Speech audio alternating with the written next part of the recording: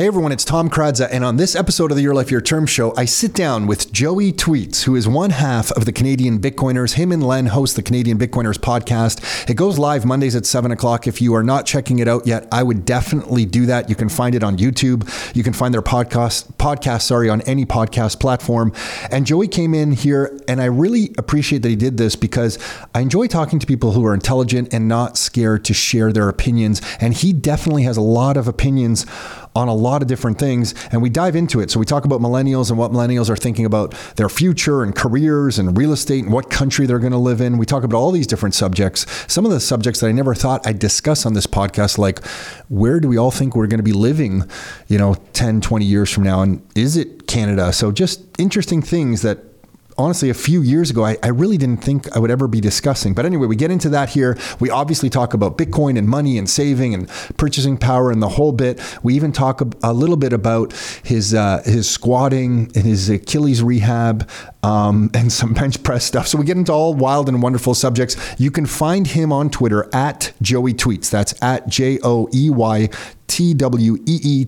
at Joey Tweets, and their podcast is the Canadian Bitcoiners podcast. And if you are listening to this and you want to dive into the world of real estate, and I know that seems wild considering I have Joey here talking about Bitcoin, but if this is something that you want to dive into, we really feel real estate is one vehicle that allows you to work the fiat money machine to the max and become a banker yourself. It's one of the primary reasons that we like real estate. Isn't real estate in and of itself. It's understanding the rules of the wild fiat money game and being able to purchase a property with leverage. And that leverage allows us to outpace M2 debasement and allows us to quote unquote get ahead, get some savings, and then we can plow those savings into things like Bitcoin. So we think a combination of real estate and Bitcoin to us really work wonderfully together. If you want to get an information advantage on the real estate front, you can check out what we're doing as part of the Rockstar Inner Circle membership here in the Greater Toronto and Golden Horseshoe area by visiting rockstarinnercircle.com/member. On that website, we list out all the wonderful benefits that we are doing as part of or what you get access to as part of the Rockstar Inner Circle membership. And that again is at rockstarinnercircle.com/member. That's it for this intro. Let's get on with the show. Are you ready to live life on your terms? Is it time to take charge? Real estate, business building, the economy, health and nutrition, and more. It's the Your Life, Your Term show with Tom and Nick Kradza. Are you ready? Let's go. Yeah. Okay, we are now recording, Joey. Great. Temprile. In Italian, you say like Temprile. And actually, some of the people who subscribe to your, what do you call it, Inner Circle, they're friends with me from high school. And I get DMs sometimes from people when I come on. Yeah, when I come on your show. Of course. You guys are popular, man. No, you're popular. Maybe, but not a lot of people like the Bitcoin stuff. People like the real estate stuff. There's a lot of They will like the Bitcoin stuff. They'll figure it out. No, but like I was saying, I worked out this morning. I'm getting like zaps in my left tricep for the first time ever in my life. You know what a zap is?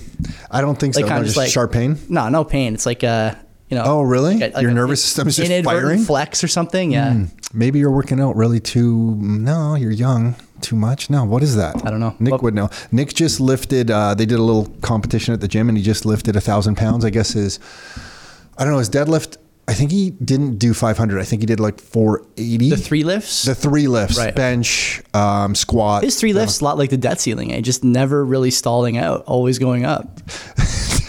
The squat, because he hadn't prepped for this.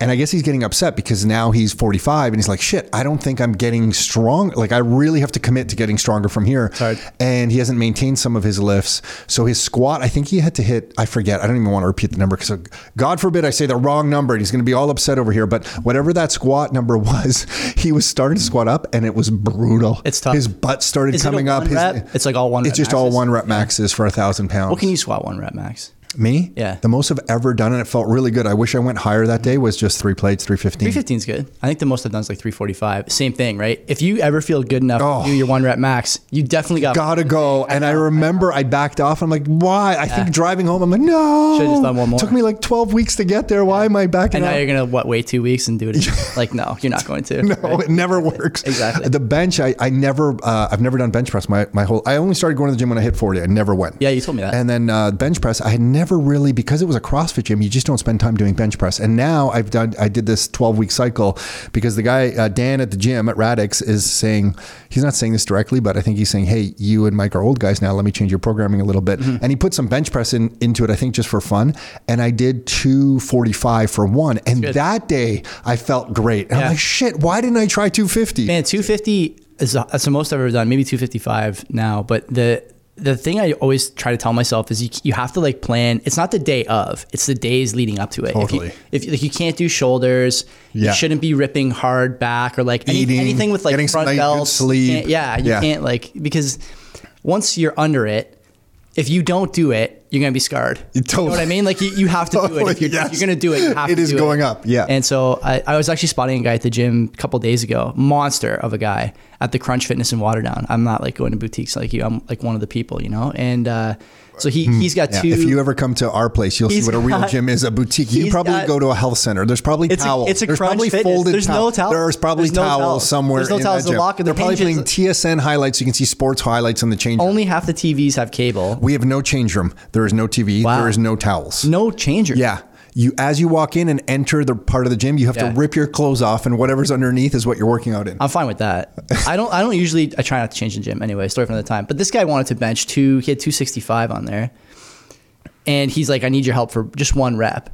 And I go, okay. And I'm thinking to myself, like, this guy can probably do 265. I don't think he's gonna have a problem with it. Oh shit! And he struggled? He didn't struggle. In fact, he didn't need me there at all. Oh god! Like I don't know. He didn't need a lift off. He didn't need any fingers on the nothing. Mm-hmm. And I go, never in doubt, buddy. He goes, oh, long day, blah blah. I'm like, how could it's like 10 o'clock in the morning? 265, no lift off even. Wow. Pretty good. Like I know. What about deadlift? Do you do deadlift at all? Is that something? I do it in my basement once in a while. Okay. Is there a max you've ever? 315 is the most I'll do. Okay. So I did 405. You could do higher. For sure, right? But don't you find that like, especially if you're doing other stuff that day, there's a lot of people, if you look through some of the big fitness names like Ripito and Mentor, guys I learn a lot from, especially on the big lifts. And those guys preach more or less the same gospel, that if you're going to do deadlifts, you got to do it alone.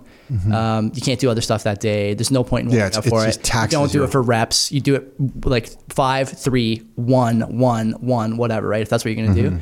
But don't you find that the next day, it affects your lifts? Like it's really taxing. You were about to say on your nervous system. Next like it's 2 really days. Tough. Yeah. I'm on a heavy deadlift. I rarely go back heavy anymore. Now I do much less for a little bit more reps. Don't even go close to it. In fact, yesterday, might be embarrassing to admit. I don't really care. I did 3 sets of 10 at 170 because I'm just, nothing. It's just, I guess for me, I'm like, shit, I'm so far away from where I was. I got to kind of work back up into it now.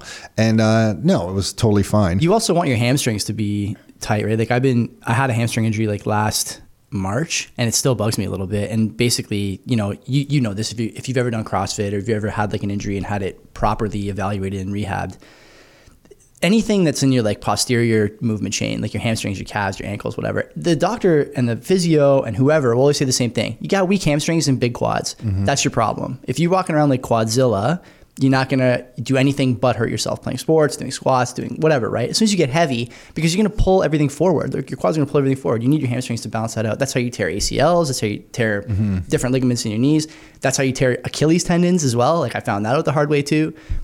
The deadlifts, if you're going to do it for reps, I would say like do RDLs, right? Because then you're, kind of really stretching that hamstring. You're engaging with it when it's at its kind of full length, stuff like that. How'd you get into all this?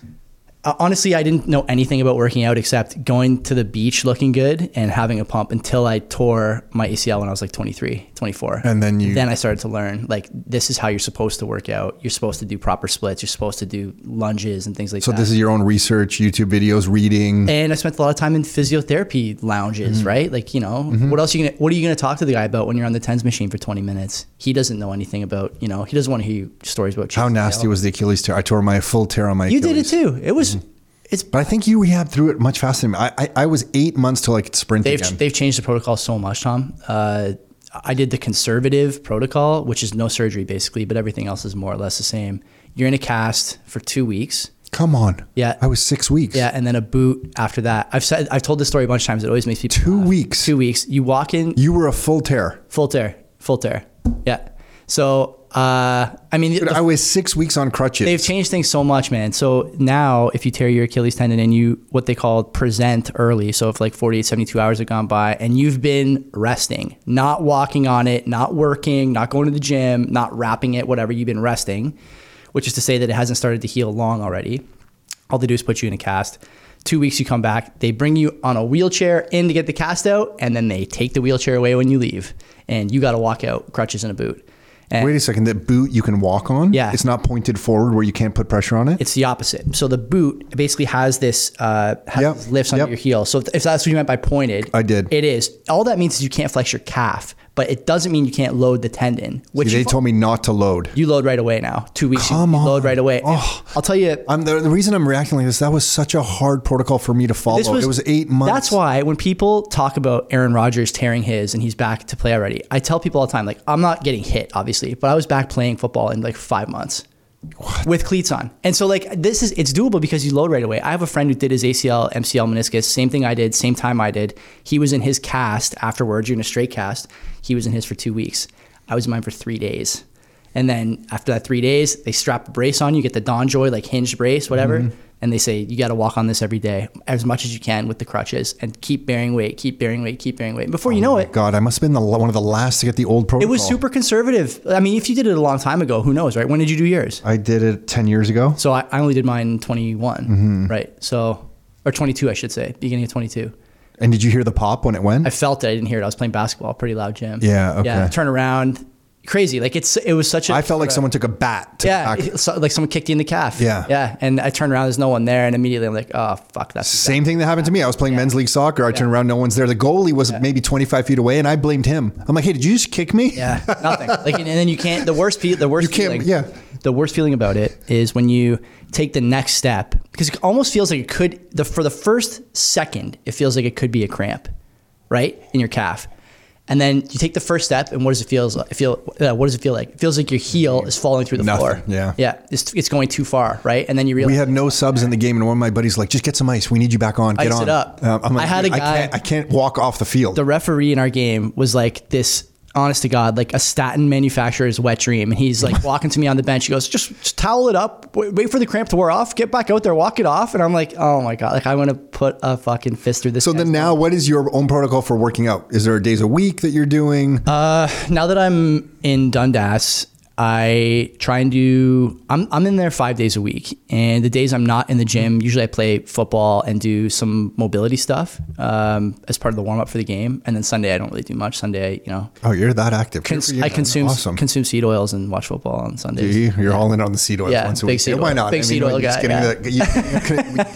Get a big jug of canola. Yeah. Suck it back. You're funneling canola. What's Joey doing on Sundays? He's watching football and funneling canola. I got the laptop with the Daz in Red Zone. I got the PlayStation 5 with one game on usually, or I'm playing video games. And then I got my phone running fantasy football. And my wife is nowhere. She's not allowed to come to the basement. It's my area. Dog is allowed. That's your day. Wife not allowed. So you're a straight up millennial, right? 87. I'm speaking to a millennial. 87, yeah. Okay. Where's that put me in the... I have no idea. That's mid, I think. I don't think it's elder. I think elder's early. I don't know. You millennials are tough. Like, remember, I'm stuck. People think I'm a boomer, but I'm actually Gen X, stuck between these boomers and millennials who are kind of pointing fingers at each other. Are you 50? I'm 50 so right now. I'm 73. You're right there. Yeah, you're right there. Okay. So I'm curious for you and or I don't know if it's you because I feel like you're different than a lot of millennials I speak with, but I'm really curious from where you sit and you look at the world, what does the future look like for you? And I want to start with just careers. Just start with careers. Well, when you look forward as a millennial now, what is your frame of mind? I'm entrenched in my career. I won't share what it is. You know what it is. But basically, once you start in this line of work, it's maybe not difficult to leave, but you really have to know the grass is greener if you're going somewhere else. For example, it's Wednesday morning right now. You and me are recording a podcast. I'm not at work and no one's going to get upset about it, right? I have this option, these opportunities once in a while. So you're happy with what's been presented to you? I didn't say I'm happy with it. I said I'm sure that the grass is not greener anywhere else at the moment. But, for I think a lot of millennials, I would include myself in this, it's not about what the next year looks like, 2 years, because I think these days, especially in the current state of affairs, how many people are willing to leave for something that's uncertain? their job, their relationship, their friends, their city, their parents' basement. Like, how many people are willing to make that jump? I would say the answer is like probably close to, 0%, right? Whatever it is. Unless you're like sort of the top elite, crazy skill, STEM background, whatever. I think for a lot of people, it's not the next 1 or 2 years. It's like, what does the next 10 years look like? And, everyone is talking about the same stuff now. You know this because of your line of work, but, the people are talking about inflation, housing, immigration. Let's go through those three things. What does that look like in the next, decade, 2 decades for people who are starting families? Those are important timeframes, that 20-year timeframe. Are you going to be able to own a house if the population keeps growing at 4% a year in perpetuity? Probably not. Are you going to be able to stay here and get the healthcare that you're paying into, the roads you're paying into, the school you're paying into, any of the other social services you're paying into? Probably not.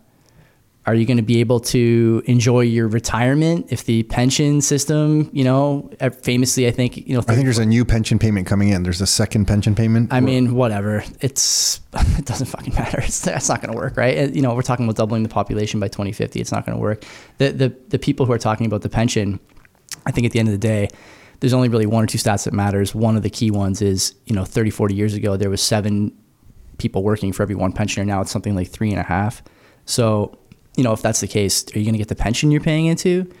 I don't know. Mike Campbell, who's a great Canadian finance guy, you should have him on. Actually, I've been on his show a few times. He always makes the case that, like, look, it's not about the nominal terms of your pension. You're going to get your $3,000 a month. The question is, are you going to be able to get a bag of milk or a loaf of bread with that? Like, what are you going to be able to get with it at the end of that time frame? And again, I think looking at how difficult it is to withdraw from a public pension, if you ever try and withdraw from any of these programs and keep that money for yourself, it's impossible to do it. I'm kind of giving away where I work here, but I'll say that it's very difficult to withdraw from my pension. I have friends in the same career path that I'm in. They've tried to do it. They can't. They talk a lot about like liras and whatnot, and they want to see all this documentation about what you're invested in now, what kind of risk you're. At the end of the day, Tom, like, the only reason they don't want you out is because it's a Ponzi scheme, man. Like, if you're not paying and that word gets out, you're not paying. I shudder to think about how much I've given to pension, healthcare, roads, education system, all those things I mentioned before, and others I'm sure that I'm not thinking of. Over the last, I've been working now on salary for close to 15 years. How much have I given to these things? And how much have I got? How much have I got back? And how much am I going to give going forward? The answer is always, less than what you gave, less than what you want, and more than what you can afford going forward. Like, it's a steady state of affairs, right? And I think the thing that most modern governments are having problems with now is spinning that message positively. A lot of my friends, even the ones who aren't into Bitcoin, are sending me the same stories about, like, Conestoga has been big in the last few weeks on Reddit. They are. These guys. Okay, so word's getting out about this stuff. Well, this has been getting out a long time. And like I was saying, even my non-Bitcoiner friends are going like, man, what is going to happen here in 5 years or 10 years? Everywhere I look, and this is not a shot at, Indian immigration or African immigration. The point is that you're bringing in too many people from X location or Y location. It doesn't matter what color they are, what religious background. The point is that they can't contribute to the system at the level they need to when they get here. There's a systemic problem with making sure they're employed at a level where they can really be part of society, and so they don't become part of society at the same rate they should. And then we have to bring in more people to help mask that, right? It's just a cycle that goes on and on. And so why does this happen? To paper over poor GDP numbers. So you think it is a conscious decision by the government to let people in, even though these universities really, there's no oversight. The universities are free to do what they want. They can do what they want, but there's no oversight by the federal government kind of dictating to them, hey, make sure you allow this many students. No. But I mean, better than most that incentives drive outcomes. And when you have a system in place where there's not any gatekeeping in terms of who you bring in, then you're going to get the result that you're inviting, whether you make it explicit or don't, with the people who are carrying out those actions. For example, Conestoga, right? Conestoga made $140 million on tuition in the last 16 months. You know how many kids they brought into Conestoga? Is that what it is? Yeah, you know how many kids they brought in? Do you know how many international students they brought in? What number would be too high? I stopped tracking. Conestoga's got like 2 campuses, right? And they're like the size of this building, like they're not huge colleges. How many students would be too many for you? 100,000. 30,000 they brought in 16 months. There's a video floating around that somebody got as an ad on YouTube of a young Indian fellow talking about how he's glad he chose Conestoga for their culinary management system. I mean, he's talking about managing back end at a Wendy's basically. And he makes this point that without Conestoga, he wouldn't know how to handle a knife and cut certain kinds of vegetables. So he was paid, this is a paid ad. I mean, he must have been a student at Conestoga. The question is, did Conestoga pay him for the ad or did they just run the ad? At the end of the day, it's their branding on the ad. And so, you know, Conestoga is doing what any rational actor in that situation would do. Can we make $140 million if we open up a bunch of 1 year, you know, dog shit programs for international students who want to come here and get permanent residence? If the answer is yes, I mean, I don't have to draw the flow chart for you. We do it. And if the answer is no, then we There's then one, we Nick and I were looking at the enrollment into their hairstyling program. It's a 12-month hairstyling or hairstylist program. And then half the people drop out because what was happening, we came to understand, is they get here, they start taking the class, but then they get a job somewhere. And if they get a job somewhere, that allows them to kind of stay on and get permanent resident status. And so they were kind of just using the course as this alternate immigration. But everybody does. And now finally the federal government, I think the provinces and municipalities are on board with this too. Although it's way too late now, like in all cases with these levels of government, they're saying that you can only work 20 hours a week. And I think rightfully so, international students are up in arms going, hey, we need 40 hours a week because I can't afford to live in my 0 window, 0 bed, 0 bath basement apartment. You know, I'm pissing in a storm drain and taking a shower at school. Every second Uber ride I take right now is somebody who came here in that capacity and is saying that they want to leave Canada now. On that note, on the schools, rents, this is what I want to tell you. Rents on student rentals, just so you know, like, it was just a few years ago, we were renting out rooms for like 600, 650. We're like, holy shit, this is getting pretty pricey. At Western right now, it's pretty regular to do 1,000. Some rooms are renting out $1,200 a room. How big are, I mean, that's a bedroom. Yeah. And the 1,200 ones have an ensuite washroom. Okay. So they have a washroom attached. But it's not like, you know, terrible. I guess just when we started in this, and Nick and I have owned student rentals for a long time, it was $325. Yeah. So to see it at $1,200 now just confirms a lot of the things that you already know just about money. They're monetizing an asset, right? And I think when I went to Brock, you know, shout out Badger Nation. I think I was paying $400 or $450. And I remember my dad at the time wanted to buy a rental because my brother had plans to go there with his girlfriend. They broke up and he ended up going there. But the funny thing is that if I look back at that time, my dad would always tell me, like, don't bring me to see anything that's going to cost $600 a month. I'm not paying that. 500 is the max. 550 if it's like on a bus route or you can make the case, but 600 is too much. And now you know, everything's that much. The funny thing, and you guys are suffering from this, I am sure. You know, everyone points at you guys as part of the problem when it comes to housing. And or like the boomers. Oh, the boomers have unearned wealth. And by the way, if your brother ever has that guy on again, I haven't listened to it yet. It's fucking brutal. I want to talk about that. Add it to the list. I'll add it to the list. So whatever universal was the UBI guy slash okay, what do you say? I haven't listened to it. It's land tax or something like that. Yeah, that's right. Floyd Marinescu. I'm sure he's a nice enough guy, but I think he's wrong about a lot of things. Anyway, that aside, you're seeing people complain about you guys causing this problem. Mm-hmm. I mean, everyone, and I've tweeted this a bunch, you've tweeted this a bunch, everyone, if you ask them, whether it's a kid who's coming out of high school, a kid who's going into his family life or his career, a kid who's about to start a family, or someone in their 40s who's trying to save for retirement or think about helping and legacy and things like that, their kids, everyone will articulate the problem differently. I need to invest and save. That's a good way to frame it. Everyone, you know, I need to buy this house because it's the second stream of income. I need to make sure that I have 2 jobs so I can pay for university because the tuition's higher than it used to be. Everyone's articulating the problem differently, but the problem is the same. The money is losing value and everyone is trying to find ways to stay in assets that are going to appreciate during that depreciation on the other side. That is the problem. I don't understand how you understand that. From Bitcoin. Well, how else could you learn, right? I mean, if you don't. So that's where you came to the understanding. For sure. So how did you let me understand then. How did you fall into the Bitcoin rabbit hole then? When I was in my late 20s, I had a buddy of mine at work, Dan, who we used to look at Bitcoin all the time. For like 2 years, we looked at it and we were just kind of laughing like, this is nuts. I don't know what people are using this for. Dark web. It wasn't even Tulip Mania. It was like dark web. We were just in dark web. Yeah, stuff, got it. And we're like, this is so cool. Like, I don't, because it's funny because like, I'm not a drug guy, but like I would imagine it was go on the dark web. It's like, wow, you can get all this shit, a passport, a murder, like whatever, right? It's all available. It's in the catalog.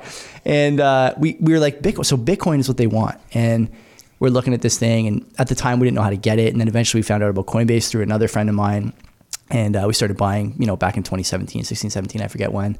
And then Len, obviously my co-host on the Canadian Bitcoiners podcast, started to buy too. We all worked together. And before you know it, oh wow! Before you know it, we're all in. And it's that meme, right? You come for the number go up, but you stay for the monetary sovereignty and the technology associated with like a deflationary, not deflationary, but like a steady state currency basically. And I think a lot of people don't fall into the Bitcoin rabbit hole for sure, but I think a lot of people don't think about sort of the way that their money is treated them, right?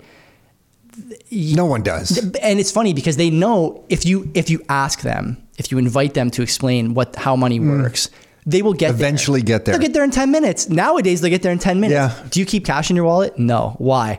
Well, because prices are going up. Okay, so what do you do with the money? I have to invest it. And then you start framing investing as risk. You have to take a risk. Okay, well, how much risk are you taking? Well, basically 100% of my money is at risk because I can't keep cash. So I have to risk 100% of my money. Okay, so do you think you should be risking 100% of your money with like 10% of your time? No. Okay, well, how much time should you spend on 100% of your risk? Well, now you're talking about 2 jobs or paying somebody to manage your money. And then you're asking yourself, why do these other assets go up while my money goes down? Well, because they're printing more money and they're not printing more assets. You can get there in 10 minutes. It's easy. And like maybe we have a better understanding of, you know, how to draw that line a little more straight than most others, but I think a lot of people understand that there's no way that staying in cash, you know, cash in the shoebox, cash in the drywall is going to work for you now. And, you know, I still remember like in 2005, 6, I won't even say how I know this about this person, but I will say that someone in my life had a parent who used to put money in the ceiling panels, cash in the ceiling panels. And I always wondered, like, why are they doing that? And then we realized, like, okay, cash is king. Cash is king. You get that. How many people are saying cash is king these days? No one. Not many. You know, a lot of people are doing a lot more things with their money than saving it in cash in a wall. Certainly not with CAD. I mean, CAD is damn near Kleenex at this point, right? And it's getting worse. I think the last 3 months we lost against the peso.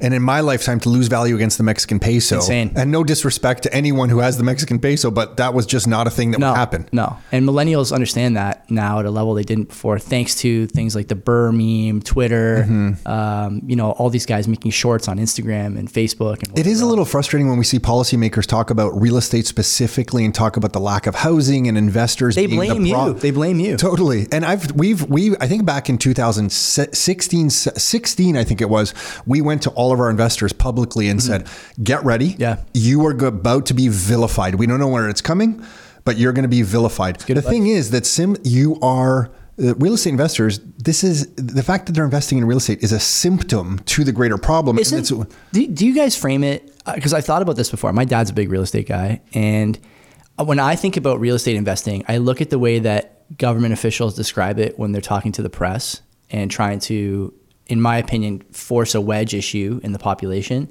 And then I think about what real estate actually is as an investment. It's basically the most conservative investment anyone can make. There is almost no like far curve risk. You know, there's no fat tail risk on real estate. It's a hard asset. There's not much more of it. If you buy it in a population center, there's typically demand. You know, like you stay in the starter home category and you don't venture out into multi-million-dollar luxury rentals. If you're not buying pre-cons, you're not, you know what I mean? Like it's pretty conservative. Pretty boring. It's conservative is what it is. And I think there's like a couple of other things that I would put in that camp, like, you know, standard sort of automated ETF purchases. It's been monetized beyond even our belief. In 2008, when we started this, we kind of suspected it would continue to be monetized, but we weren't thinking of it in those terms. Our language wasn't there yet ourselves. Yeah. We kind of sensed it. We're like, oh, this thing tends to get a premium, but we never expected low interest rates for an entire decade just to put it on steroids. Right. Yeah, it's just this weird symptom that nobody seems to discuss. That policymakers, Ottawa, provincial government, everyone will just say, and then they point fingers. It's the investors who are having a problem. But we meet people in here who are saying they've managed to save a little bit of money, and they're like, okay, we don't know where to put it. We want to put it in real estate because we don't want it to lose its value. Right. Can you help us? And that's kind of where we step in. And then those very people who are doing that, who've worked their whole lives to save a little bit of money and maybe get one rental property, then in the media or online or wherever are then vilified as part of the problem. Well, this is where I'm going to point at Floyd. And, you know, your brother was doing that show by himself. I can sympathize with the fact that you don't want to push back and turn everything into an argument, but I'm sure Nick feels this way too. Marinescu makes a couple of points there that I think are amplifying this wedge issue in a way that's unfair. When he talks about things like the land tax, unused land or underused land. Well, who decides that?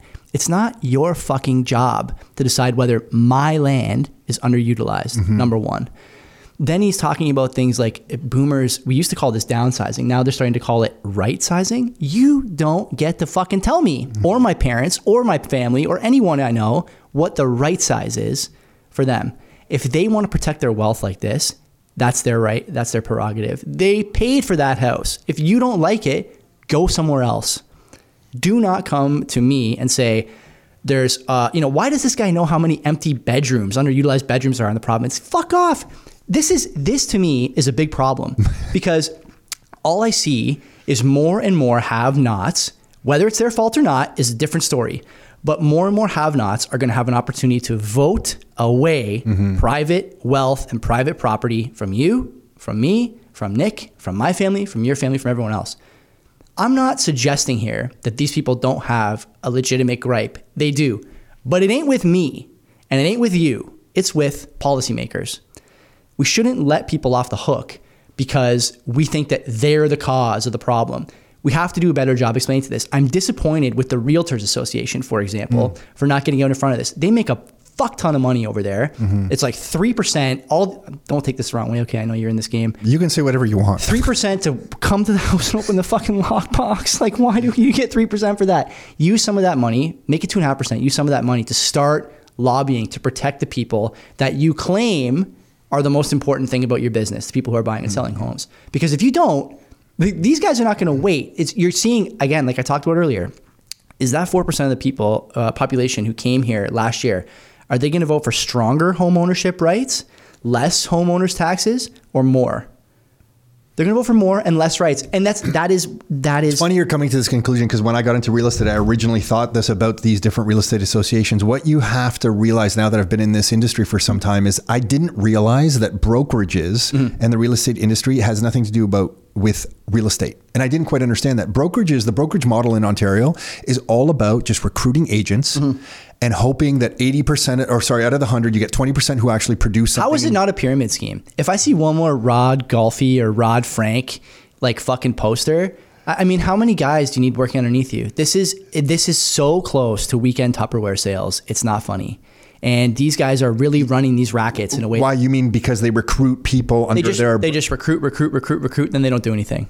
They recruit, then they don't do anything. That I can kind of defend. If someone's... It's fine with me, but let's call it what it is, though, right? Like, I don't want to pay 3% plus whatever, Rod Frank Realty takes. I feel bad talking about Rod like this. He goes to the gym that I used to go to, but I'm sure he's a nice enough guy. Well, there's many teams that do exactly the same Of course. thing. That's just, to me, I guess because I came from software sales, I always used to think the same thing. That's just some people are good at lead generating, other people are not. So they do the lead generating. They have a team to kind of fulfill some of the leads. That part that just seems like normal sales to me. It's the brokerage model that really baffles me because when because when you look at the brokerages, they don't care about real estate in and of itself. They just care about getting agents and making money off agents. So they're always trying, all the brokerages call each other's agents and try to recruit them over. And then when the agents are there, they're making money off monthly fees from the agents and any commission splits that go to the brokerage. The brokerage itself does not care about Joey's real estate or about the agent under their brokerage. If they're serving you properly, they don't care. Okay. They are only caring about, do they have 100, 500, 1,000 agents under their roof and what percentage of money are they taking? And if they lose agents, they recruit more agents. The brokerage model in Ontario is just about recruiting real estate agents. It's not about real estate. Do you think that... do you get... I do. I understand that now. Okay. That's good information. That's why when you see the brokerages and they don't really have any training about like what real estate really is or There's nothing. Everyone's just an Instagram influencer. It's amazing the number of times I've seen like a bottle girl delete 5 years of sizzle, bar photos and start posting, I'm doing a showing on Sunday. If I had $1 for every time, I could at least get my oil changed. And but they're also on their own. So then when real estate agents come into these brokerages, there was no real comprehensive training about interest rates or hard assets.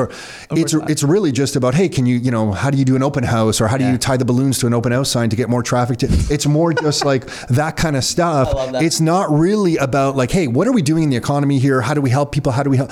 The brokerage just cares about transactional volume because they're getting a piece from everybody. Right. That's it. And if they lose those agents, their job as the brokerage is to recruit more agents. Are the agents, like who drives the bidding process? Is it the agents who drive that? And maybe I'm framing that question wrong.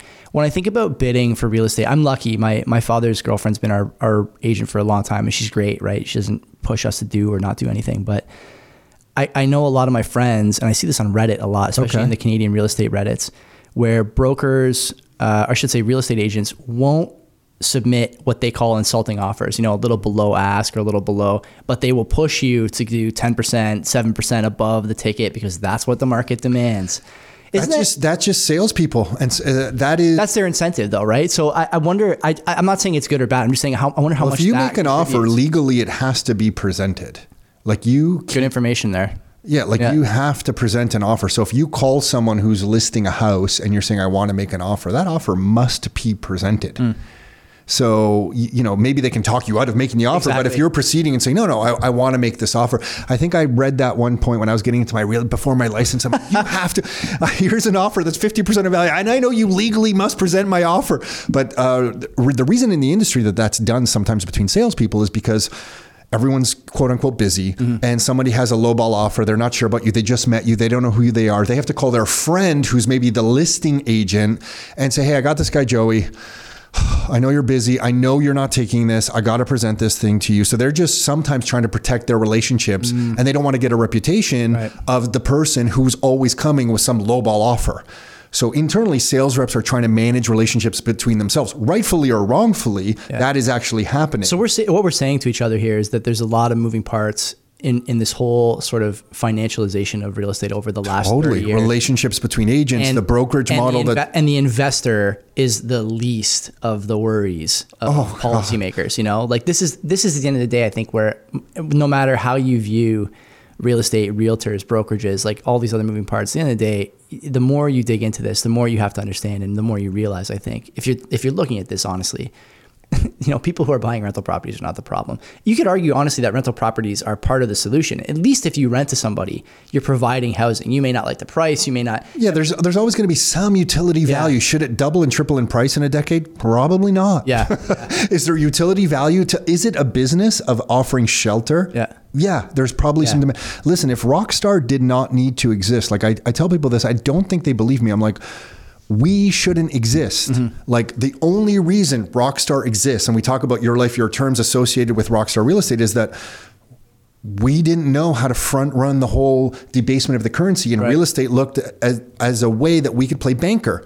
We could buy this asset, we sign a piece of paper, we create money out of thin air. Yeah. When I signed the paper, that money didn't exist before. Now this mortgage money magically exists. Yeah. And then if it goes up in value, however you want to kind of quantify that, I get to go back to the bank and say, hey, can I refinance that property and pull out $300,000 to go buy something else? And they're like, yeah, just sign this paper. And then with my signature again, cash. And I'm playing banker. And it's the only way in Canada where I know an average Canadian can use the system against itself. Yeah. Like you are essentially playing central banker when you're playing with real estate. And I'm not saying real estate's right or great because of that.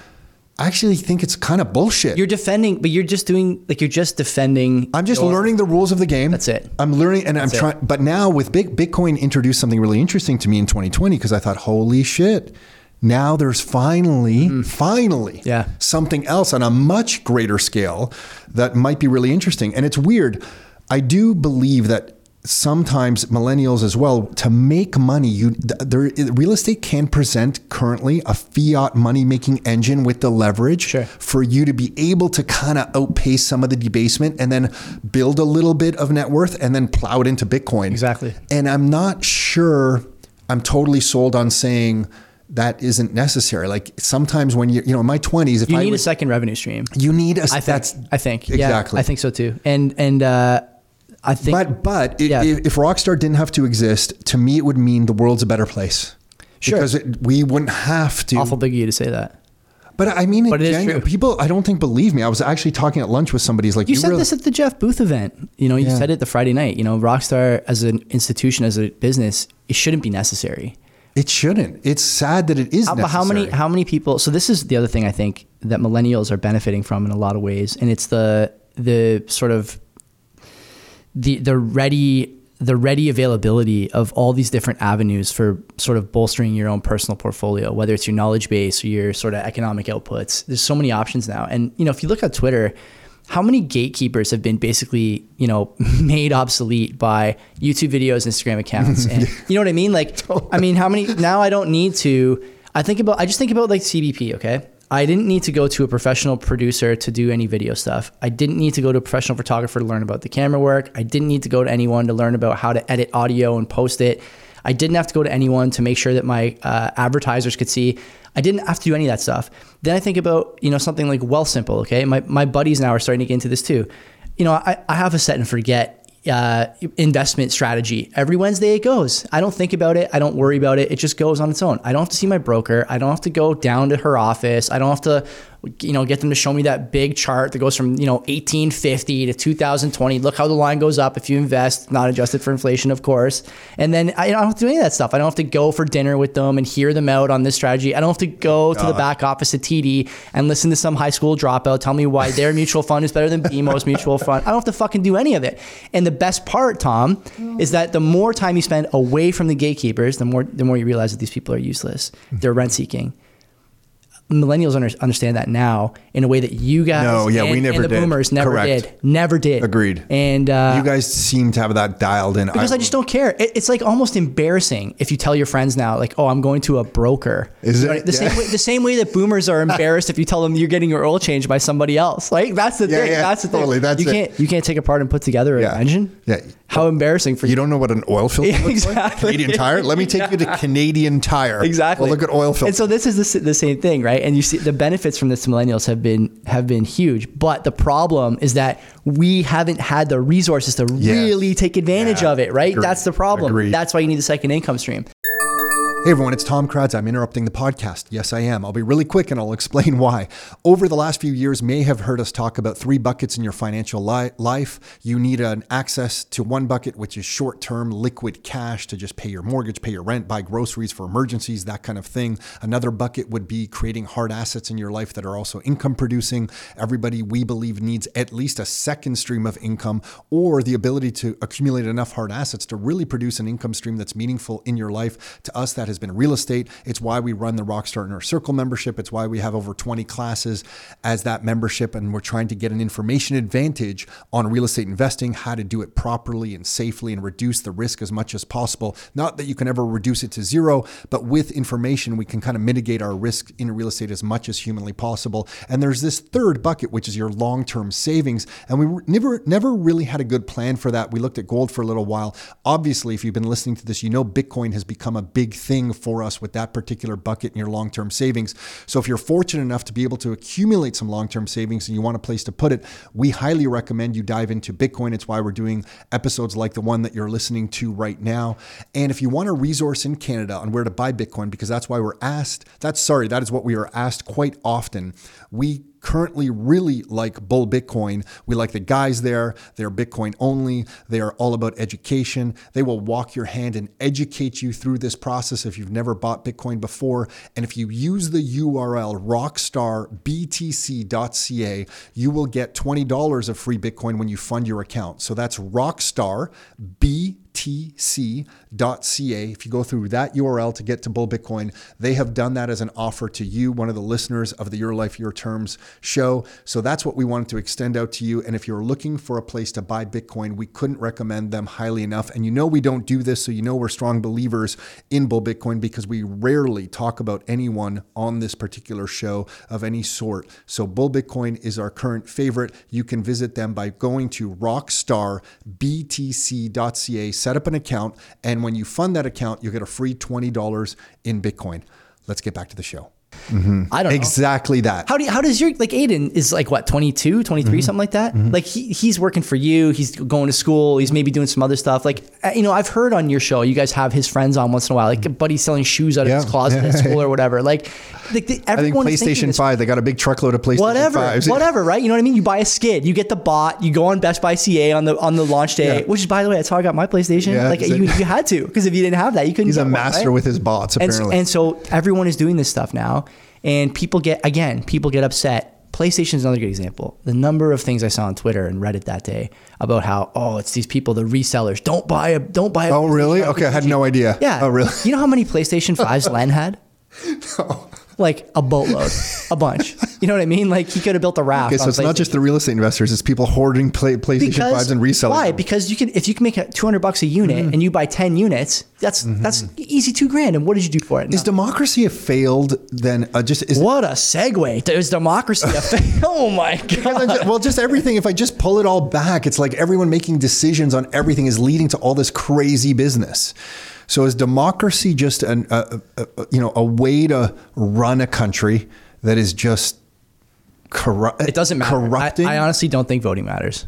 I don't think. Yeah, that's how I think. So then, what is the system that we need in place? Because if voting doesn't matter, it's an ugly conversation. But at the end of the day, I think we retreat back to city. Like if you go back far enough in history, you got to go back to city states. You think so? I think so. I think there's, Mark Jeftovic was telling me a little while ago when we went to the what is the name of that show? Looney Hour event in Toronto a couple weeks ago. And we were talking over dinner about how Dundas, Ontario, had this program that they were considering. This is like in the 90s and early aughts, I think. And they may still be doing it. There's a couple of names I have to look up and see if they'll come to my house for a show. But they're talking about being one of these transition towns. And it's basically this like early city-state model. Like we want to be resilient, sort of self-sufficient as we can, and really look out for each other's interests while having a watchful eye on sort of the, come on, really? Hamilton. They're speaking with that language. This is something. Who's in there speaking like this? This is something that Dundas has been looking at for a long time. There's signs. My wife is a born and raised Dundite, as I like to call them, and every Christmas party I go to has all sorts of Dundas-only propaganda everywhere. Dundas forever, Super City never. There's like poems that were written about the Dundas cannon pointing toward Hamilton. May it never be used except for celebration. And so like it's like this is like the sentiment there. Huh. And when I first got there, I thought, this is pretty weird. Like these guys are like, they sound insane. But now that I live there, Tom, I would honestly like to see like a Vatican City model or something for Dundas. Like just leave, because the more, to your point earlier about these kind of democratic institutions and democratic norms, the more you try and scale a government, the less effective it is. Yeah, and it seems just naturally corrupting over time. How can it not? I don't actually hold any politician to no, it's the system. It's nothing you can do, right? Like politics attracts a certain kind of person. This I will admit. But even the best people, I mean, they will grind you down to a fine paste in a political system. Canada, the so US, then where are we headed? Like, and you're young, so like you're going to see a lot. My friends don't care about voting. I don't care about voting, and what we. Well, where does that lead us to then? Nobody votes. Apathy leads to, I think, problems, like broader problems in society that the millennials would be the first generation to really face head on. And I think that there's going to come a time in the next 20 years. This is only my personal view. I have no, scientific data to back this up. But if I kind of run the numbers here, if we go 20 years where the people who are really winning the bread and doing the work and being productive find themselves so disillusioned by modern politics, not necessarily by politicians, they're just people like you and me, but by modern politics, that they stop voting and stop participating. Well, what way does policy go? We talked about it. There will be many more have-nots. They're coming in more and more every day. And these have-nots will try and vote your property away from you eventually. So does someone like Joey and his family just leave? I think so. I mean, what other? I'm open to hearing other choices. It feels like I'm talking to my wife right now. Like, what other choice do you have? There's agreed. And I always say to her, so it's Atlas. This is Atlas. It is Atlas Shrugged. It's Atlas Shrugged and Sovereign Individual. A nice cocktail with some ice in it between the two of them. And I always say to my wife, and maybe you've had similar conversations with your spouse. Like I think about you guys spending more time in Croatia, and I've heard you talk about. Oh, I totally have. This is all I'm talking about. You know what I mean? I'm like, where are we going to spend as a family? Where do we live? Because you don't want it to be here. And I think I tell my wife all the time, there's a list of 5 or 6 things that we talk about. Like if these 5 things come to fruition, I don't care how much you like Dundas, we got to go. And one of the things I like that you're loyal to Dundas. I like. Well, I like the area. I really do. I mean, it's a beautiful place to live, and it's like it's kind of this small town feel. But you've identified 5 or 6 items. In my head, I have like 5 or 6, and I think about this the same way I think about Bitcoin and $100,000 Bitcoin, and it's basically as follows. I think that $100,000 Bitcoin is something I predict will happen at some point, and along the way to $100,000 Bitcoin, you've earned the hat. I have one already. Do you? Yeah. Okay. You have another one? I'll give it to my dog. On the way to $100,000 Bitcoin, you have 4 or 5 other things. It's CBDCs. It's rampant inflation. It's cutting into S&P all-time highs that you're seeing now. Jerome and the boys over there. S&P is like a percentage away, 2% away. NASDAQ, I think, is at all-time highs. India, France, Germany, all-time highs. Dow Jones, all-time high. What a world. Whatever, right? or whatever that industrial index is. And so, those 5 things, 3 of them have already happened. The prediction, you can't tell me that the 100,000 is out of the realm of possibilities if the other 3 or 4 have already happened. Much the same way in Dundas, if I start to see, multi-unit residential show up next to my house, or they start building on, parkland, 6-story, 100-unit or 50-unit properties. They raise my property taxes. They tell me that I'm underusing my land. If they start telling me those things, I'm not going to wait for all 6 to happen. I'm going to leave at 4. And I think a lot of people are starting to think this, because by the time the 6th one happens, it's too late. And by the way, one of the things I think was good about COVID is that there's going to be way more people not waiting for the 6th thing anymore, right? They're not going to wait until the Vax Pass or the kin to the Vax Pass shows up before they think it's too much. They will remember that the Vax Pass showed up 5th and that 3 of the other things really already happened by that time. They should have seen the writing on the wall. I think a lot of people see the writing on the wall. Guys my age work remote. Nowhere has identified itself as the ultimate place to go yet, but patience, that looks like it could be turning. You will eventually. There's a place like Argentina can turn around quick. Argentina, I mean, about El Salvador. I think about some of the places in the United States, like, everyone talks about Texas, Florida. At some point, people who are productive will find themselves, like all birds of a feather, flocking together. And those places will really start to show up as diamonds in the rough. Agreed. I sometimes wonder if Miami turns into a city state. Hard to say, but they're a good candidate. Texas is another good candidate. Alberta here, right? You can say what you want about Danielle Smith and the Sovereignty Act and all these things. Yeah, I never really thought about Alberta yet. You're right. What she's doing is important, because there is no doubt in any sane person's mind that the oil sands fund 80% of the pension or whatever. I think they're like 80% of the Quebec pension. That's not even a misstep on my part to say that. And then, when you talk about the resources that they have over there, they've been neutered in a lot of ways by federal policy. You can agree or disagree with that policy, but the point sort of still stands that Albertans have this firepower beneath the ground. They are by and large a productive society. They are not a financialized, GDP pushing society. They are a natural resource commodity society. What is really the benefit for them staying at the moment? I have a hard time figuring this out. And by the way, these numbers, we're way far afoot here, but the numbers that they came up with a few months ago when Danielle Smith made that announcement that they were thinking about leaving the CPP, that, they would be able to keep the same level of pension coverage with, I think, half the contribution. Your contribution in Alberta would go from 9% to 6%, 5%, something like that. The common talking point from most of the, legacy media was, well, this outfit that they use is just an Alberta HR firm. It's not really an accounting firm, blah, blah, blah. That firm used to be Morneau Chappelle, as in Bill Morneau, the Liberal finance minister. So you make of that what you will. But I would guess those numbers they got were pretty conservative, honestly. And the longer that we go with immigration, with refusing to admit the GDP per capita as a problem, and paper macheing over layer after layer after layer of internal strife, turmoil, and societal fault lines, the more appealing that's going to look to Albertans. Put it to a vote. How many Albertans do you think would vote for that right now? I bet you that number is 60%, 65%. It's certainly high enough to do it. I think so too. Certainly high enough to do it. And once you start talking about that, again, to go back to this messaging, the messaging models that are out there now through Twitter and Facebook and whatnot, once you start talking about it, how do you put the toothpaste back in the tube? Everyone will start to look at it. And it's only a matter of time until some negative externality comes to you as someone who doesn't want to leave the pension. And you say, wait a minute, another carbon tax? Wait a minute. The gas is the oil is under my feet and I got to pay another $1 on every liter, another 60 cents on every liter.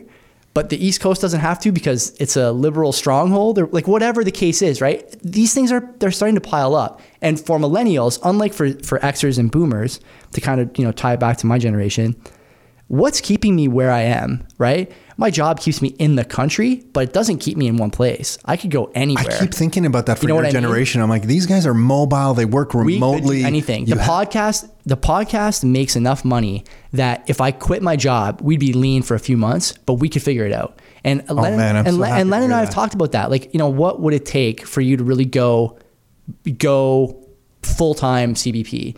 It would take a lot, but the point is that you could do it. And I think a lot of millennials are in the same boat. You have the skills, whether it's coding or you work, remotely, technology-based, whatever, or STEM, your stuff is in demand. We're the last generation, I think, of kids who did STEM degrees, really took university seriously, had a difficult road to get into a university, as opposed to now where everyone is getting bell curved into some school, right? Whether you're going to, McMaster for some social science or you're going to Conestoga to hold a knife and cut vegetables, it's easy to get in, right? You get it anywhere and everyone's like, psyched, man, like, let's do it.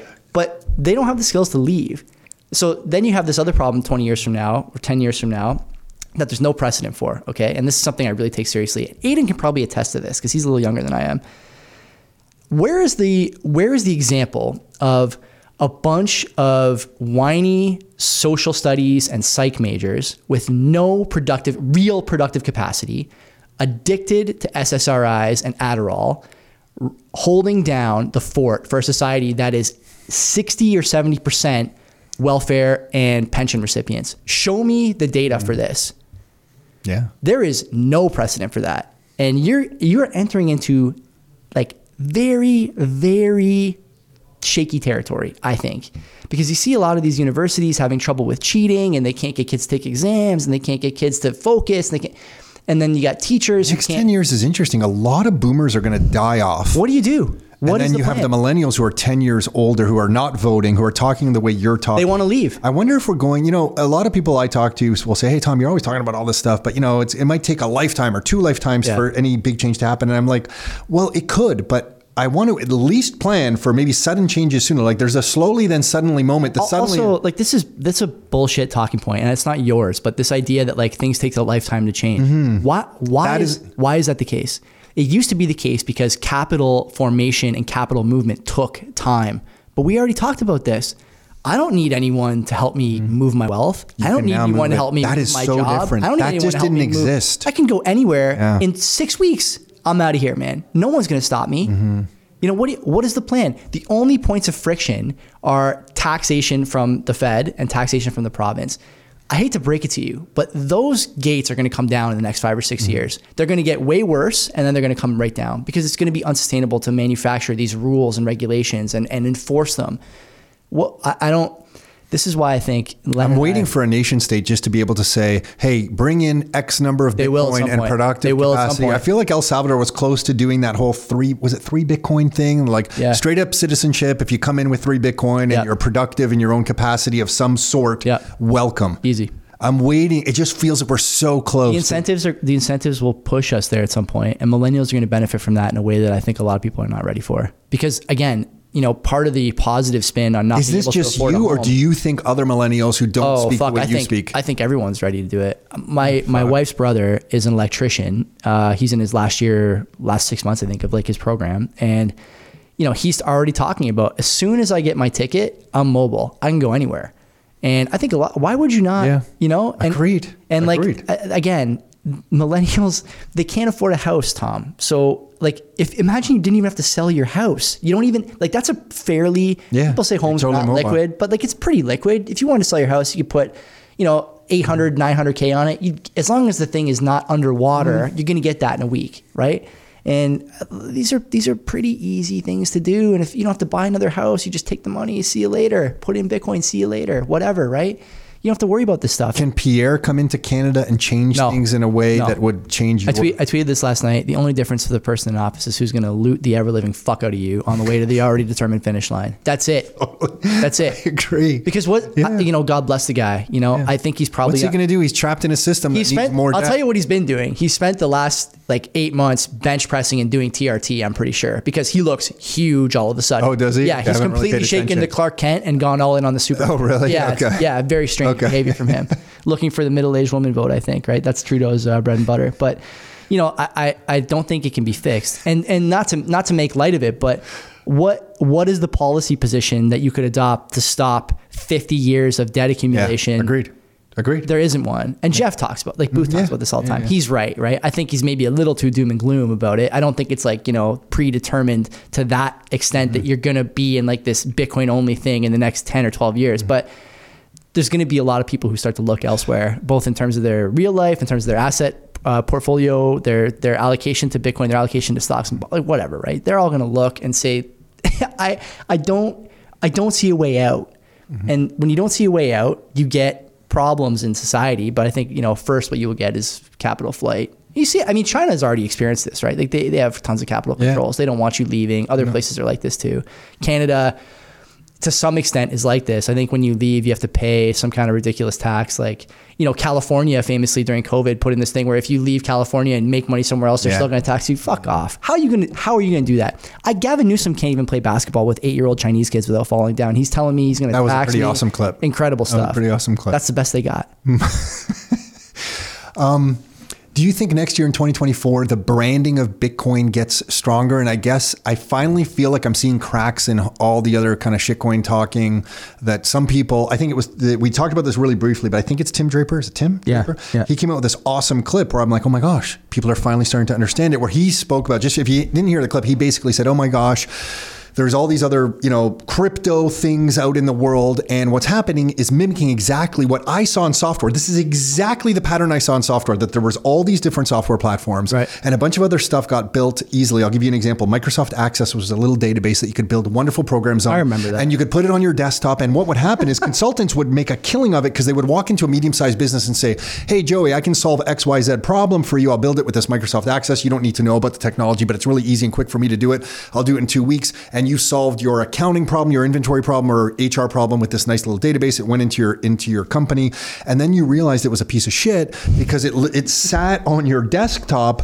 and someone had to upgrade it, and Windows would upgrade, and then Microsoft Access. There's a reason Access isn't in the office. Yeah, like, but then some people, a buddy of mine has just told me he's maintaining a piece of Microsoft Access code from like 10 years ago or whatever, but over time, it was like this internet architecture came out and everyone realized, oh my gosh, don't build the easy, quick way on desktops. Build like this proper internet architecture where things are in these big servers. You access it through the cloud. You have a thin client and people can upgrade really easily. Your data is more secure actually in this way. And to me, it's just mimicking the whole crypto space right now, where Bitcoin to me is the winning platform protocol. It's done. Yeah. And there's these other ones out there that you can build quickly on, like Ethereum or Solana, and it sounds really good. And it's just obvious to me that in 5 years, those are going to be the little playgrounds, and all the good stuff that might come out of the ideas that are experimented on those platforms will eventually morph over onto Bitcoin. Once it's ready. Once it's ready, and this stuff takes time. And you know what? The internet protocol wasn't ready for cloud-based computing in 2000. No. By 2006, NetSuite, the company I worked for, 2007, sorry, it went public for $1 billion on the New York Stock Exchange. So in 2000, nowhere close to ready. 2007, you have a company going public for $1 billion that was putting accounting and inventory software into the cloud. Yeah. That's a 7-year span. Incredible, right? Like, yeah, it seems so obvious now, but and I see the same pattern now where people are like, oh, you buy these other things and there's this DeFi stuff. And I'm like, don't you understand? It's all going to be built on top of Bitcoin. It will take time, but you can start seeing it. Like I know BitVM was announced, and that's a little speck of a white paper and not much has happened. But these are the patterns that I see that I'm saying, oh my gosh, it's all repeating. Yeah, they're the signposts, right? Everyone. So it's 2024. I guess my question to you is it the year that Bitcoin becomes like the brand that is really different? At 100K Bitcoin, it's over. Like it's over. You know, I already got the meme folder. It's packed with shit for 100K Bitcoin. I'm ready. You know, it's going to be like a fucking advent calendar every day, another piece of chocolate. I think I'm going to be pretty obnoxious too. I'm going to be very obnoxious. How could you not? How many told you so's can you do? And like to your point about like something like BitVM and these other things that have come along, right? These are signposts along a path that I think is already predetermined. You know, if we do nothing, Tom, we don't build anything else on Bitcoin. It's just store of value, store of time, whatever, right? The seventh property, like Yates says.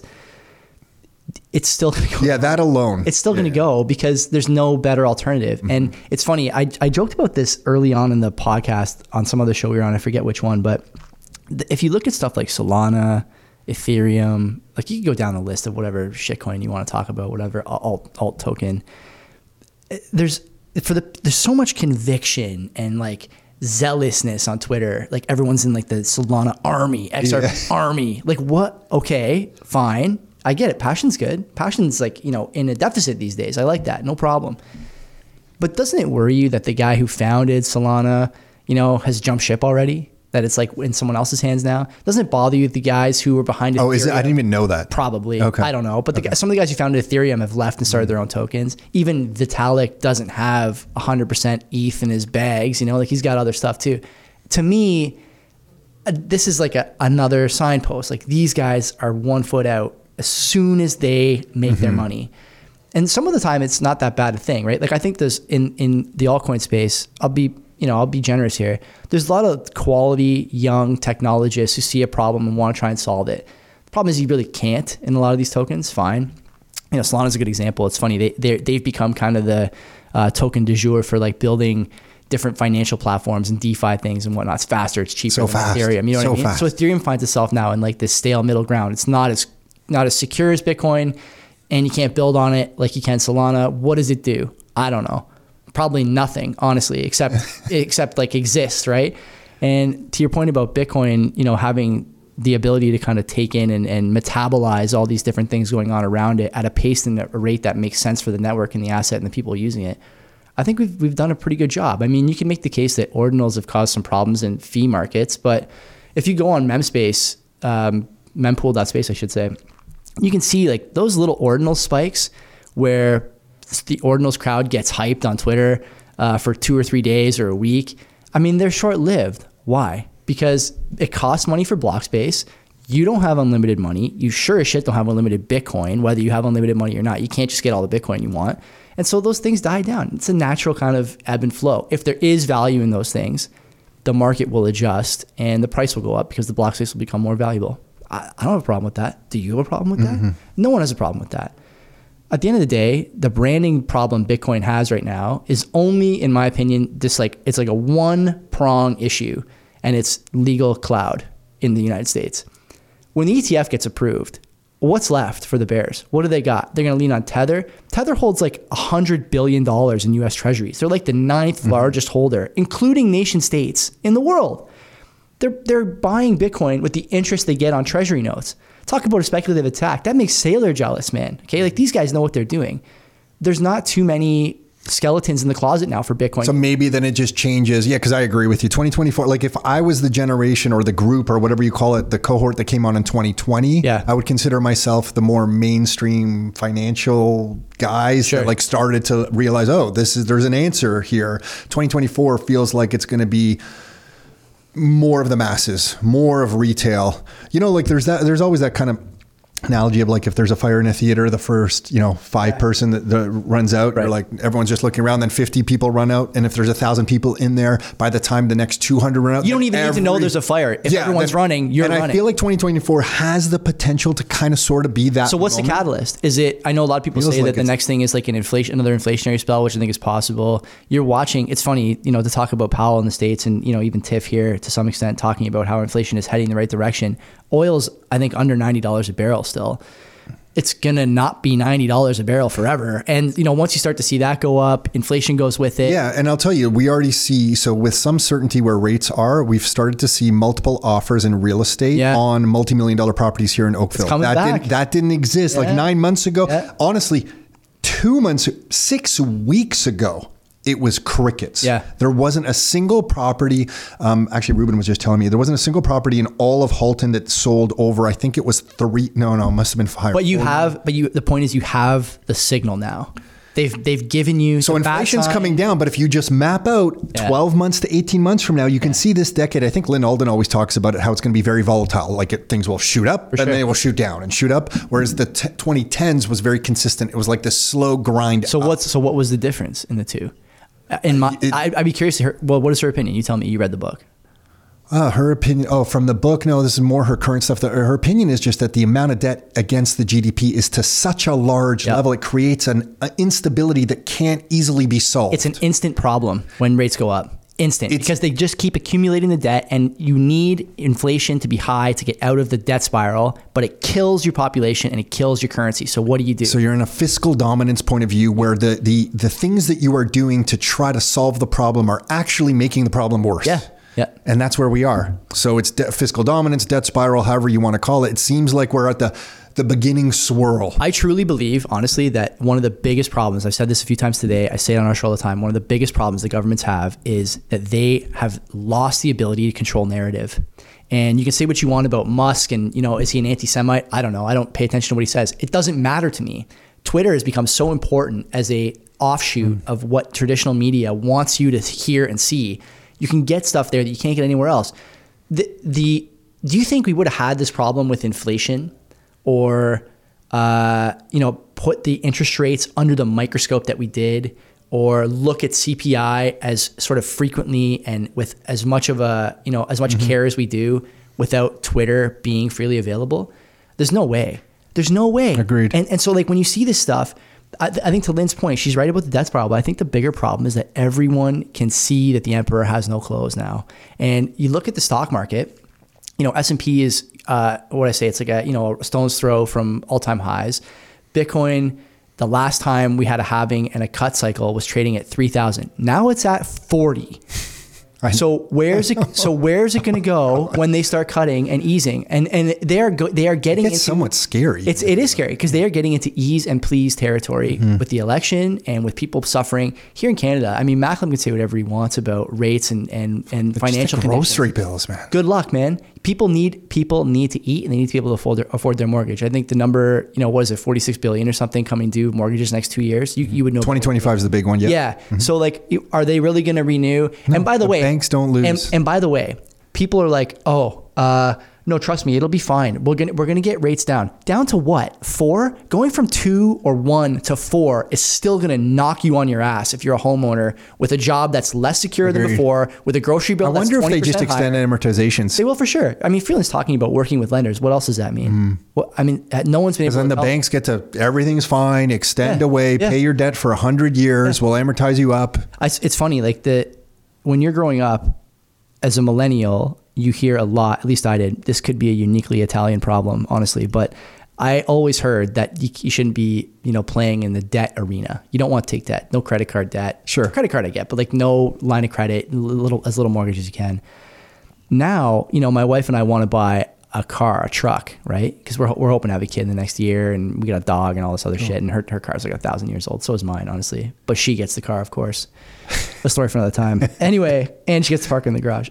So anyways, I said to her, what kind of car do you want? She wants a Touareg or a CRV or a Ford Escort or something, or an Escape, whatever those big SUVs are. I don't know what they're called. And she goes, should we finance it? I said, for fucking sure we're going to finance it, because at the end of 3 years, you're going to be able to get that car payment out of your fucking couch. That money's going to be worth so little. That's where your brain goes. Yeah. So why not? And so millennials now, again, are starting to see, like, I should just be financing everything. I started doing, by the way? I started using. It's dangerous to talk like this, but it's hard to argue against. I started using buy now, pay later for anything over $500. What's that?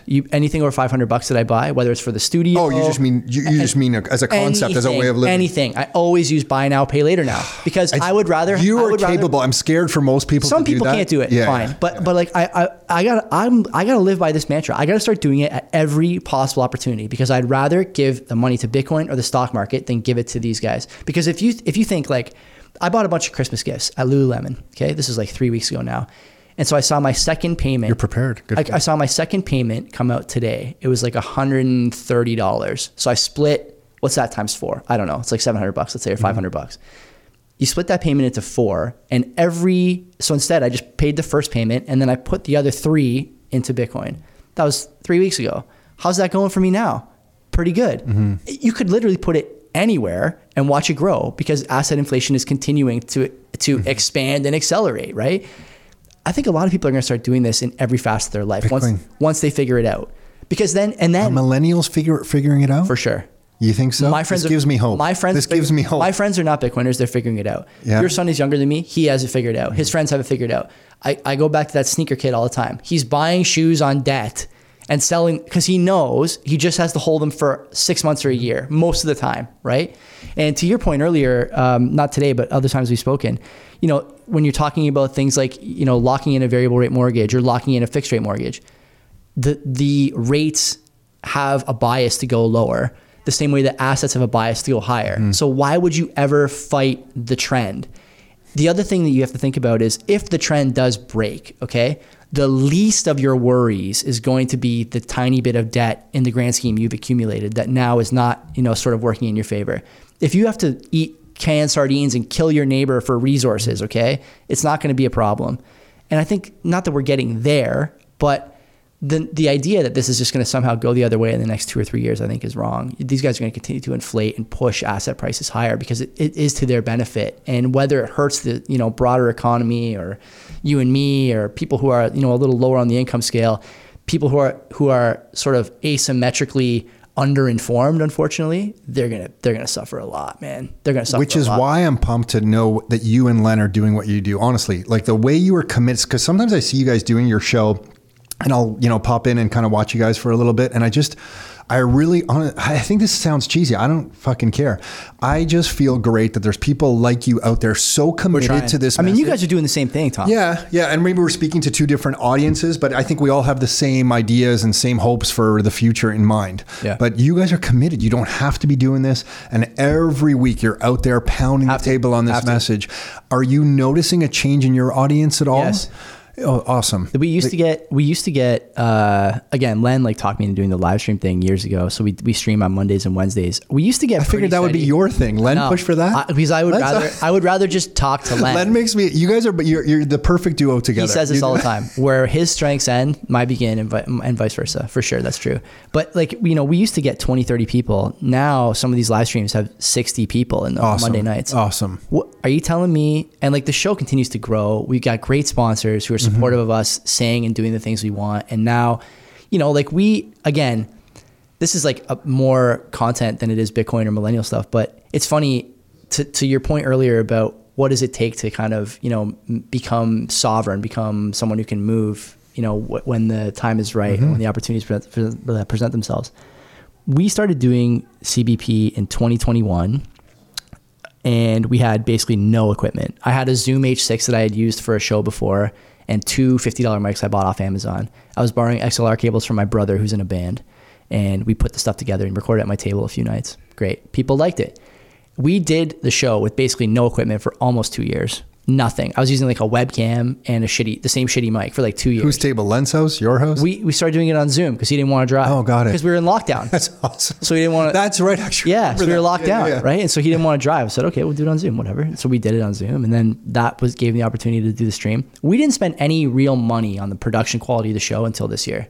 And so now, you know, to your point about whether or not the message is getting out, yeah, I got people who want to come to my house. They want to travel to come to my house to do it in person. And you should come too. Yeah. I'd be happy anytime. To have you. Yeah. And like these things tell me that more people are understanding. And it's not guys who are 60 coming into the live streams. And it's not guys who are 60 showing up in the play numbers.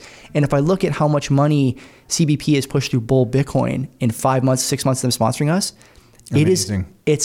I'll tell you the number after. It's nuts. Amazing. How many people are buying Bitcoin? Amazing. I think those are mostly young people. And that spells, you know, disaster, I think, for the government, for some of these policies, because you need these guys to stay and be content and work. And to me, if I look at these things together, it doesn't sound like they are, right? And so if they're not, how do you fix that? I would argue that you're too late. I wonder if when the ETF comes out, they just ban hardware wallets with Elizabeth Warren's thing. It's like ETFs come out, but we've also, by December 31st, 2024, if you're not back onto Coinbase or in Canada into whatever, you can no longer bring it back. You're done. Did they not try and do this? on tax forms 2 or 3 years ago what wallets belong to you, what Bitcoin wallets I don't think it belong was to tax forms. I think I remember when you were taking out to a hardware wallet, some of the exchanges in Canada started to ask. Over $1,000. You have to submit to that now. ShakePay has been doing that for some time, which I don't agree Yeah, with, have they? Yeah, there's nothing you can Who do have about been the that. biggest sponsors to your show, biggest supporters? Who have been committed to you guys?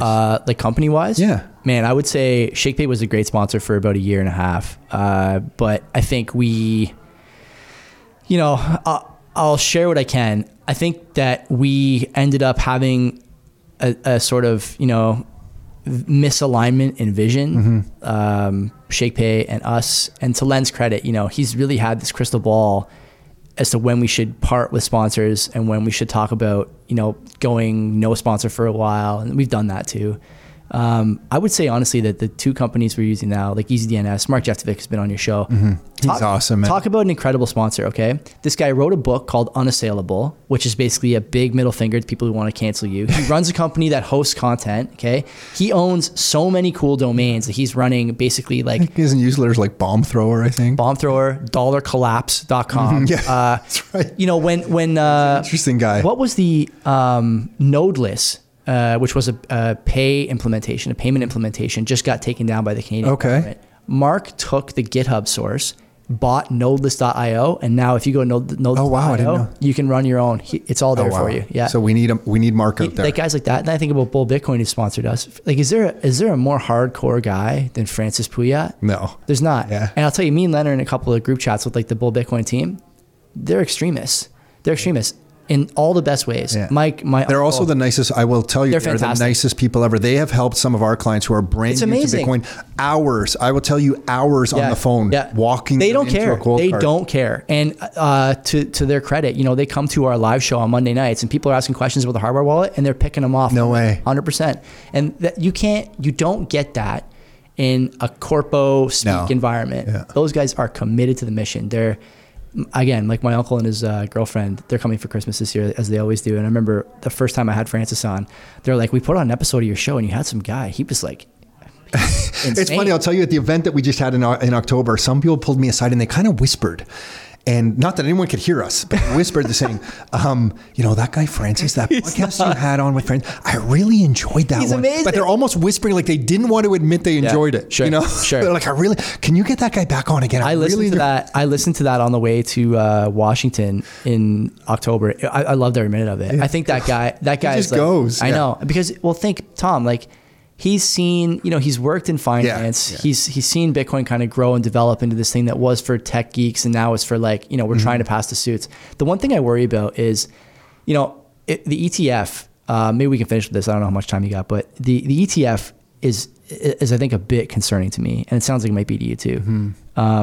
There's a big push now to eliminate or really take down the serrated edge of self-custody by modern government. You can see it. That's their... It's not even like they're trying to hide it, right? No. Or in talking about, self-hosted wallets. Yeah. Oh, you're the criminal. If you buy it through the BlackRock ETF, you're the good guy. Yeah. So they're going to do two things. Like, you're the good guy and you support capitalism and the American economy if you buy it through the ETF. But if you have a wallet, oh my gosh, you're one of the bad guys. You're the criminal, and you're anti-American. They'll keep doing this. And the ETF bothers me because I think it gives them an avenue, like you said. Agreed. That's what's kind of bothering me about it. To really put a wedge. I could do without it for a lot longer still. You only have like 3 weeks now. It feels like it. It's going to be in the next 3 weeks. Yeah, they'll approve it. And then you have a month, somewhere between a week and a month before it starts trading. You saw the Van Eck advertisement yesterday, I'm sure. Most interesting man in the world doing Bitcoin. Like, it's coming. It's coming. It's almost there. And the thing that bothers me about the ETF is, did we really do our job as Bitcoiners, as content creators, and as, people who care about the future of society, honestly, to go a little bit bigger picture? Do we really do our job if all the Bitcoin ends up in the hands of the fucking suits anyways? I know.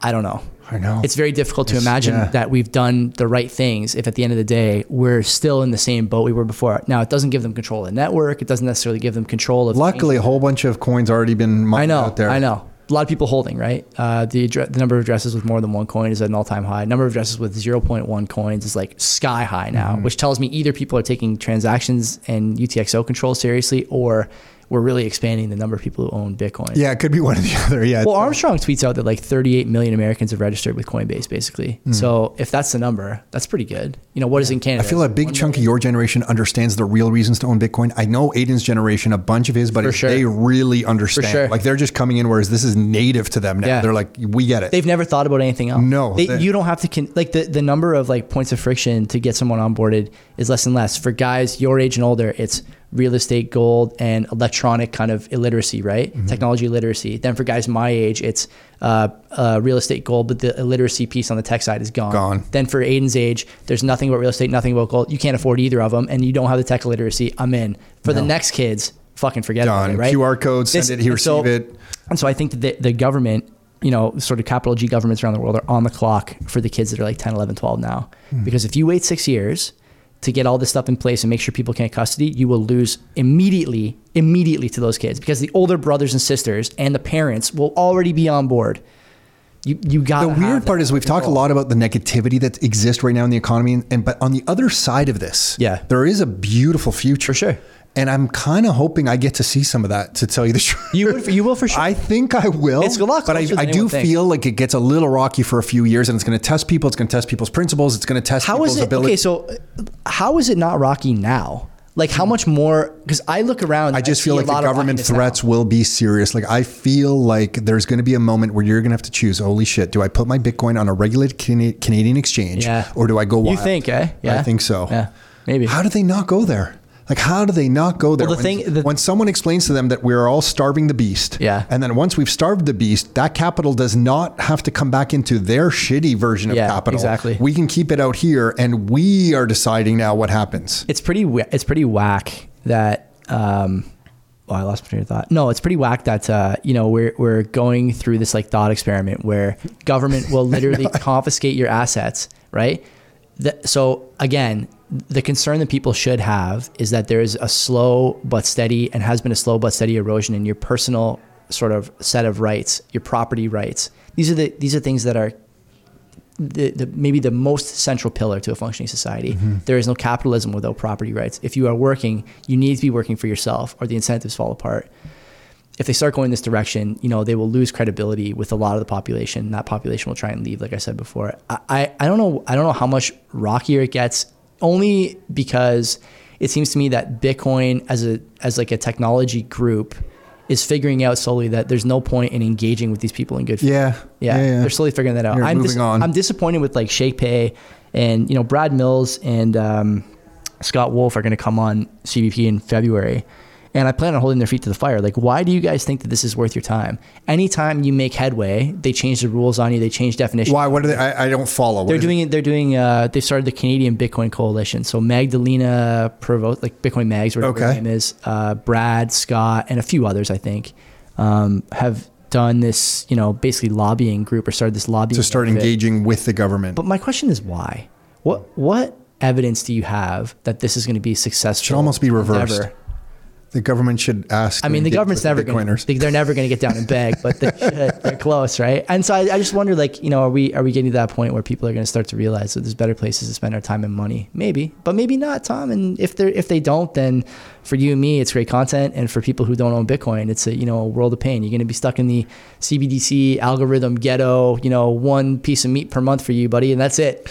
By the way, as we wrap here, we should say that Joey and Len shipped some meat to the Rockstar office. And then they took the meat. They came to pick up the meat. Whoever edits this, delete this part. They came to pick up the meat, and we were left with less meat than we had originally, because you guys took your meat plus some of the our meat that we had in our freezer. What meat did Len take? I don't know. Because he came in secretly. No one supervised the guy. And we trust you guys, so we let him loose on our freezer. That really is your problem. Yeah, that's our problem. That's your life, your terms problem. But so the Canadian Bitcoiners, I feel like, I'm just very thankful you guys are out there, genuinely. I appreciate that. And just if you guys are ever doing like. I don't know. I just feel like if you're going to do meetups at some point across the country, we've had so much support across the country. We've had so much support from you guys, man. Like, we did a joint meetup last summer. I don't feel like we've done anything for you guys. We've been really busy, and we're going to expand.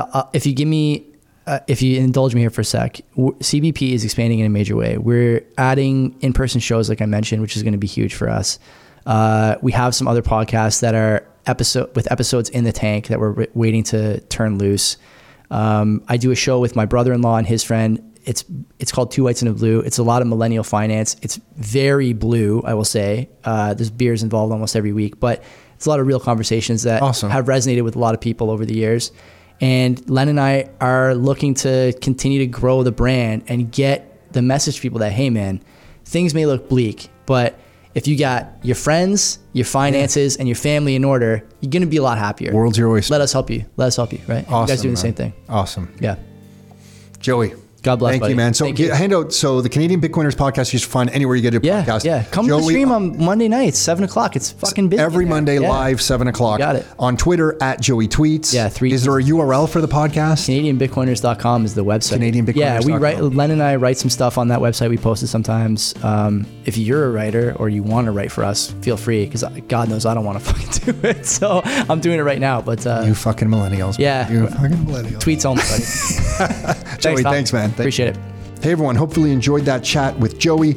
Again, you can find him on Twitter at Joey Tweets. He is co-host of the Canadian Bitcoiners podcast. They go live Mondays at 7 o'clock. Definitely check them out. And if you want to check out what we're doing a little further with the Rockstar Inner Circle membership, you can visit rockstarinnercircle.com/member for that. That's rockstarinnercircle.com/member. That's it for this episode. Until next time, your life, your terms.